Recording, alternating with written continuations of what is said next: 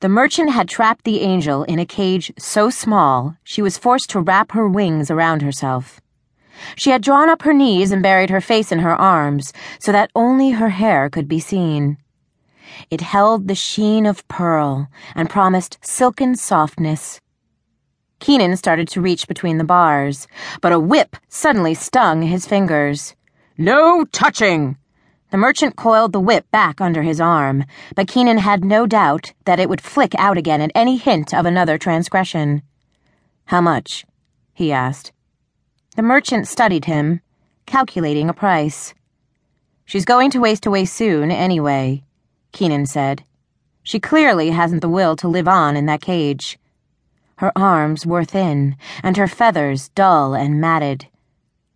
"Angels are a rare find," the merchant countered. "How often do you see one in the market?" "That's because nobody in Hell's Gate wants one. How about a trade?"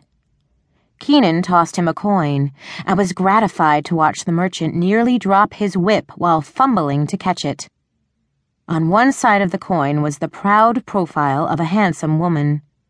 On the other, a name, Chalet du Méridien. She had been a harder conquest than most. The merchant examined the coin, turned it over, then bit it lightly. His eyes brightened. "A tasty soul." He nodded toward the angel. "Take her." Keenan knelt and undid the latch, which was coated with sticky sin to keep her inside. The cage door swung open, but the angel didn't move.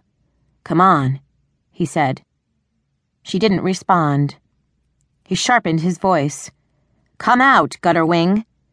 She lifted her head just enough for him to see the gleam of an angry eye. "You won't get any cleaner in there," he said reasonably. After a moment, she crawled out of the cage, dragging a chain behind her. It was attached to a black iron collar around the angel's neck, and on the other end to a cuff. The merchant snapped his whip twice, picking up the cuff and then setting it at Keenan's feet. The angel reached for it, and the merchant lashed at her. She snatched her hand back and cradled it to her chest, transferring her glare to him. Keenan hastily picked up the cuff before she attacked the merchant, as she seemed inclined to. "You can lead her with that," the merchant said. "Her wings have been clipped, so she won't fly away." "Many sails," Keenan said in polite farewell. The angel came to her feet slowly. She was nearly his height, and the grimy shift she wore came only to her knees.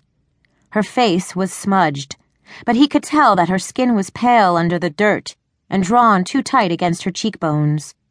Her eyes were gray and still angry. Good, she'd kept her spirit. It might be all that kept her standing. She looked too weak otherwise. He set off at a brisk pace, ignoring the other merchants' wares on display in the market. It was a clear day, and besides the usual plethora of stalls, peddlers had spread out a patchwork of blankets on which to sit and display their wares. It wasn't easy to avoid stepping on them.